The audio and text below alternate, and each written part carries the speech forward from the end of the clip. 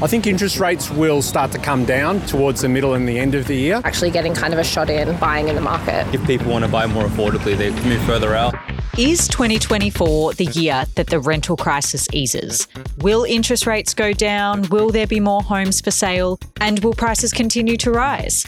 Welcome to Real Talk, realestate.com.au's property news podcast. It's real questions, real experts and real insights. And today we're going to be talking about how we think the market is going to look in 2024. We spoke to a few people about their thoughts on the year ahead. I just think the demand's too high. I think it's there. People know that they can get money. I think that the rental market in particular will stabilise, and I actually think rents might come down this year. Yep. A lot of people are kind of falling off an interest rate cliff this year. I can only hope that rents will stabilise a bit.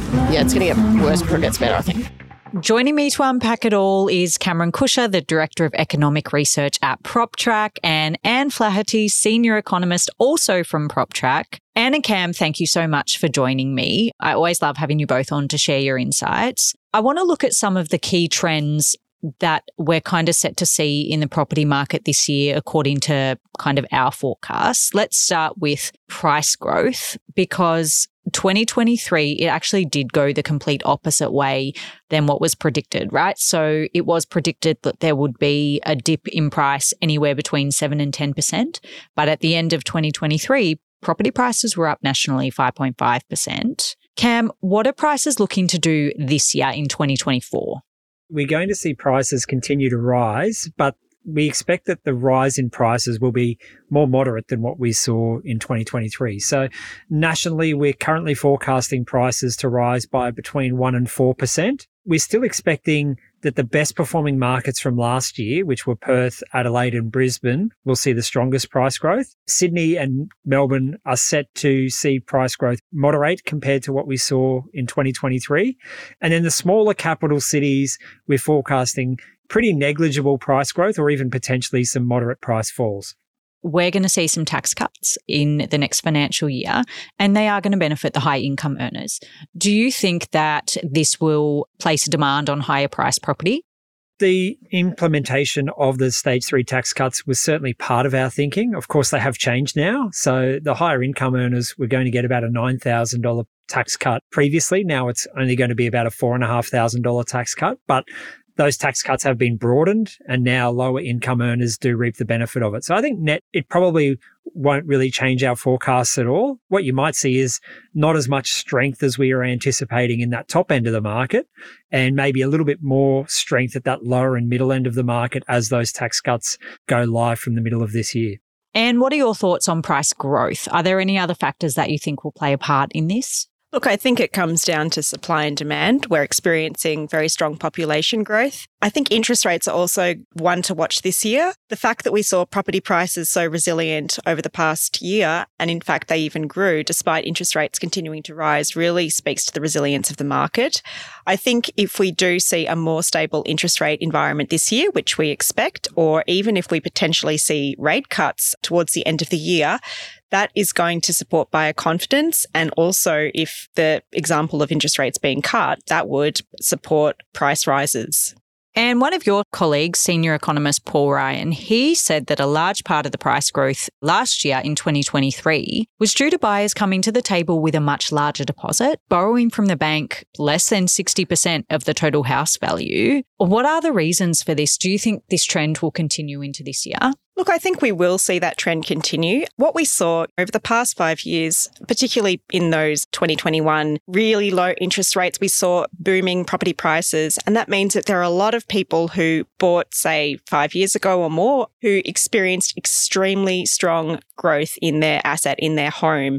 And that meant that they had a big growth in the usable equity that they could use to purchase homes.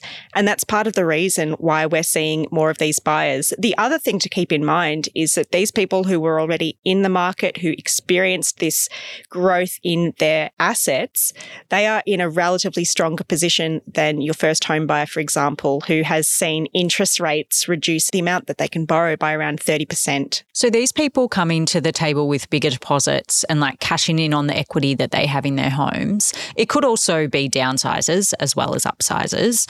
Are they kind of semi-immune to interest rate hikes? Well, certainly people who don't have a mortgage, they've got their home paid off, are immune. And in many ways, these people are actually benefiting from higher interest rates, particularly if they've got savings sitting in a bank deposit, for example. That means that they're probably getting more interest on their cash.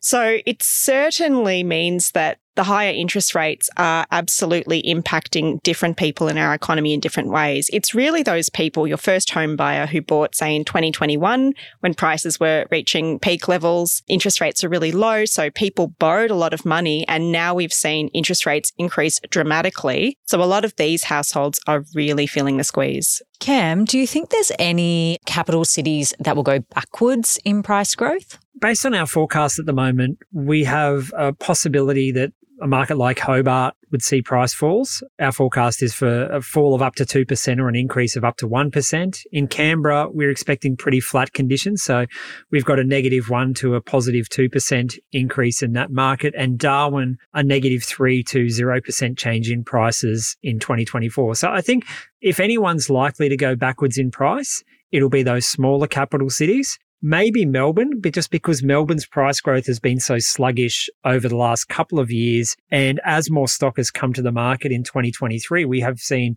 that rate of price growth slow. So if you continue to see a high level of stock becoming available for sale in Melbourne, maybe we do see a moderation in prices there. But elsewhere, it'd be pretty unlikely that we see prices fall over 2024. So why would a price fall though? So somewhere like Hobart, for example, a really strong market from about 2015 onwards. The thing that really drove the Hobart housing market for a long time was that it was so affordable. It's now more expensive than Perth, more expensive than Adelaide. Prices are pretty similar to what they are in Brisbane.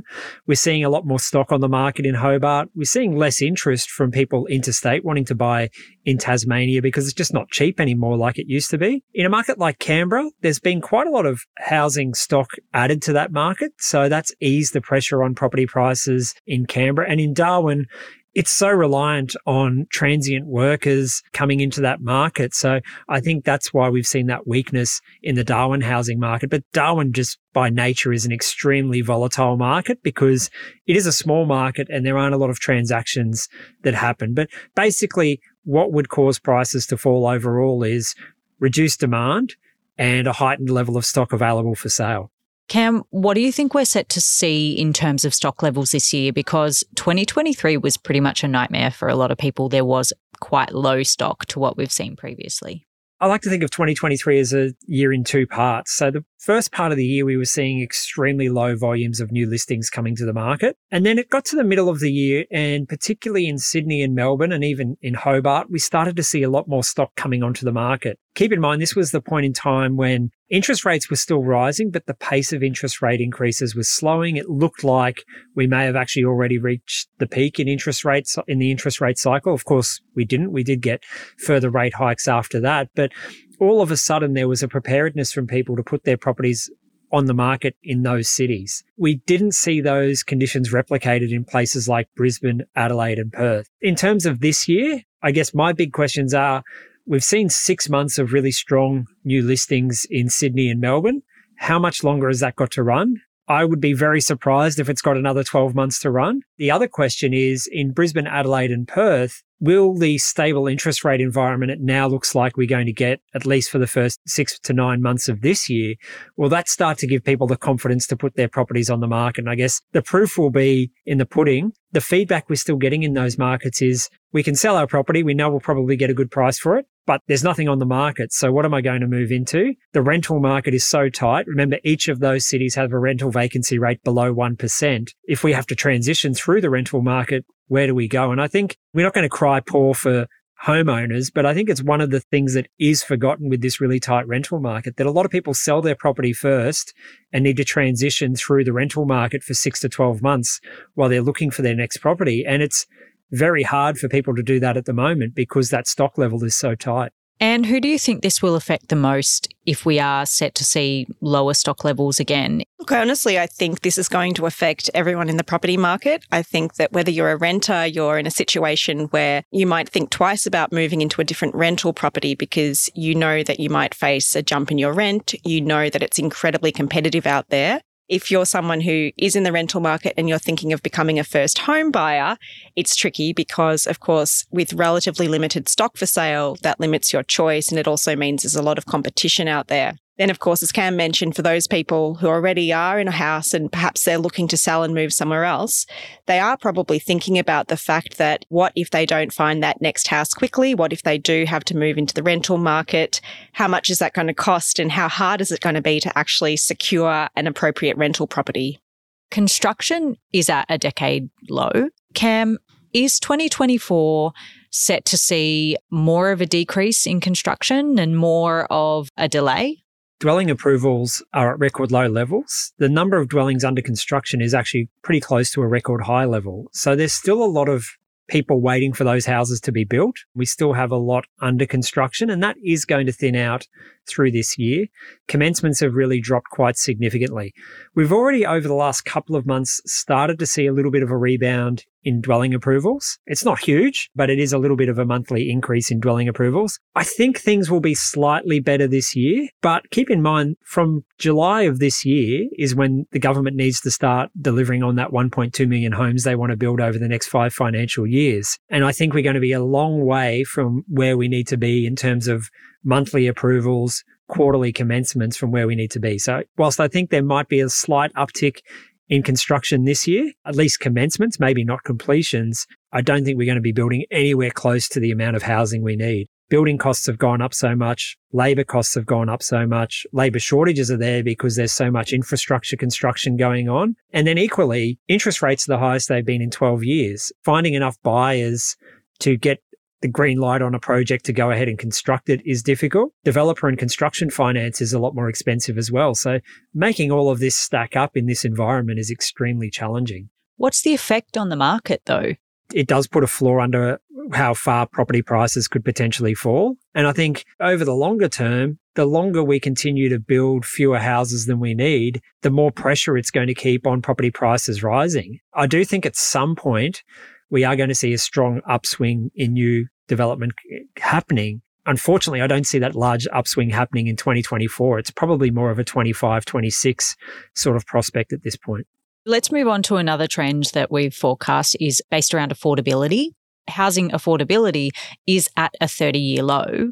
So, Anne, are there any areas around the country where you think will become more unaffordable than others? Look, in general, I think that where we do see populations grow and more people moving into that pushes demand up and that pushes property prices up. We are going to continue to see that trend of particularly first home buyers or people looking to upsize for their first family home, for example, move further out or else make the compromise of a smaller home closer to their ideal suburb. So I think we are going to see more compromise this year. There's always areas that are going to be more affordable than others, but of course, they're more affordable for a reason. There tends to be fewer people looking to move into those areas.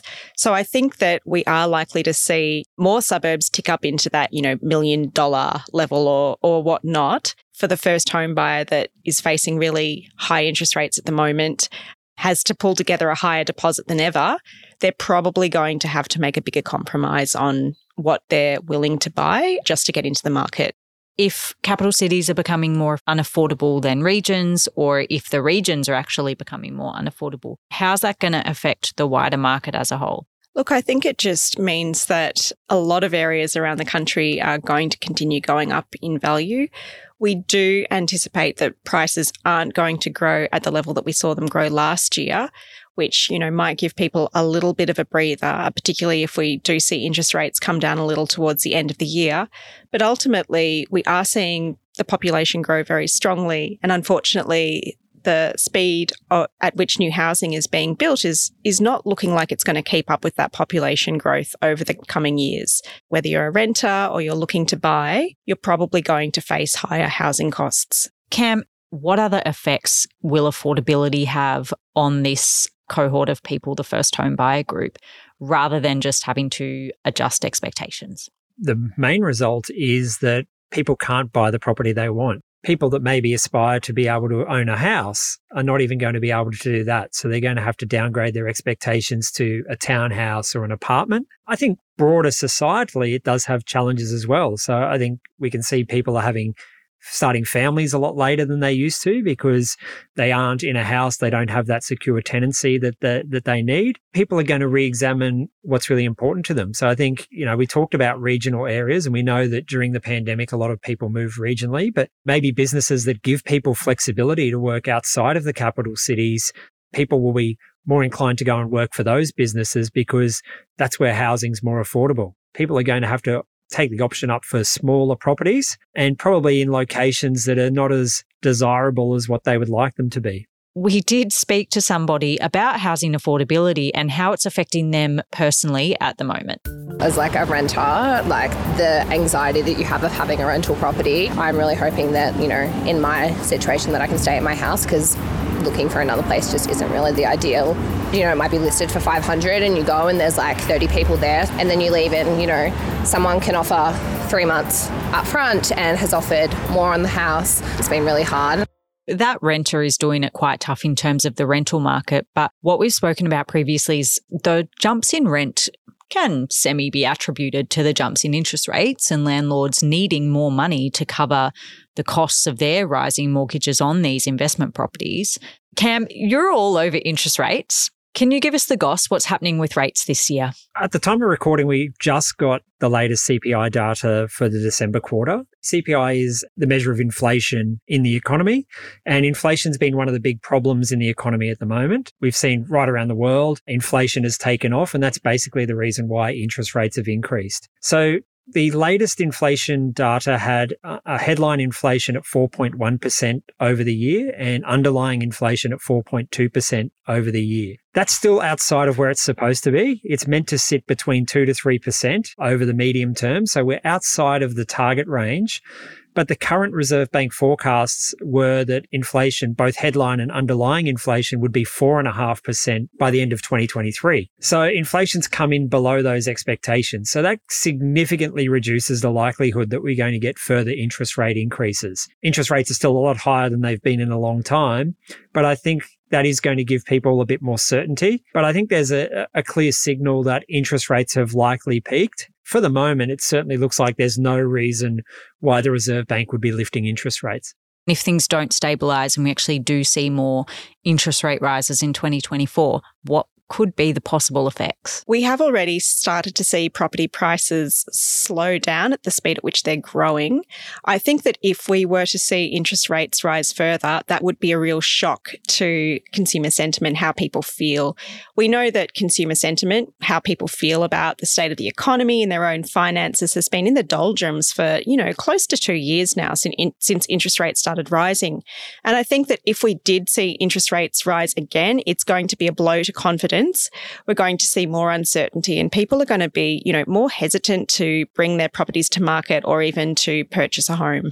Cam, what's the magic cure to loosen the rental market? There's no quick fix, unfortunately. We need to be building a lot more housing.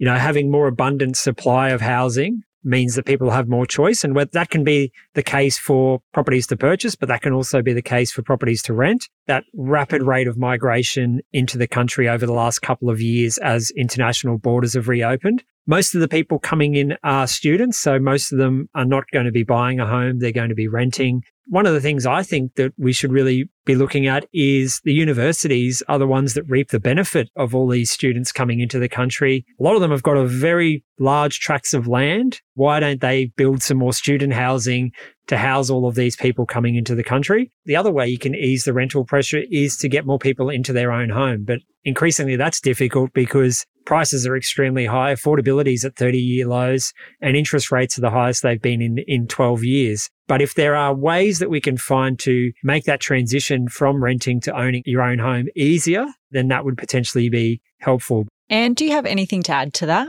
I think that's exactly right. We need more housing. When a population is growing, we need more properties built so that those people have somewhere to move to. Guys, thanks so much for sharing your predictions for this year. It has been a really insightful episode. And just to our listeners, remember to press subscribe or follow so that you can actually keep in touch with how the market goes this year. So it'll be a very interesting one. Thanks for coming on. Thanks for having us. Thanks for having us. Thanks for joining me. This has been Real Talk. For your weekly fix, please follow wherever you listen to your podcasts and tune in next time for more real questions, news and insights on the topics that matter most from realestate.com.au, Australia's #1 address in property. All information provided is general advice and opinion based on current market conditions. These opinions should not be treated as investment advice. Always obtain advice based on your individual circumstances. Real Talk acknowledges the traditional custodians of country throughout Australia and their connections to land, sea, air and community. We pay our respects to elders past and present.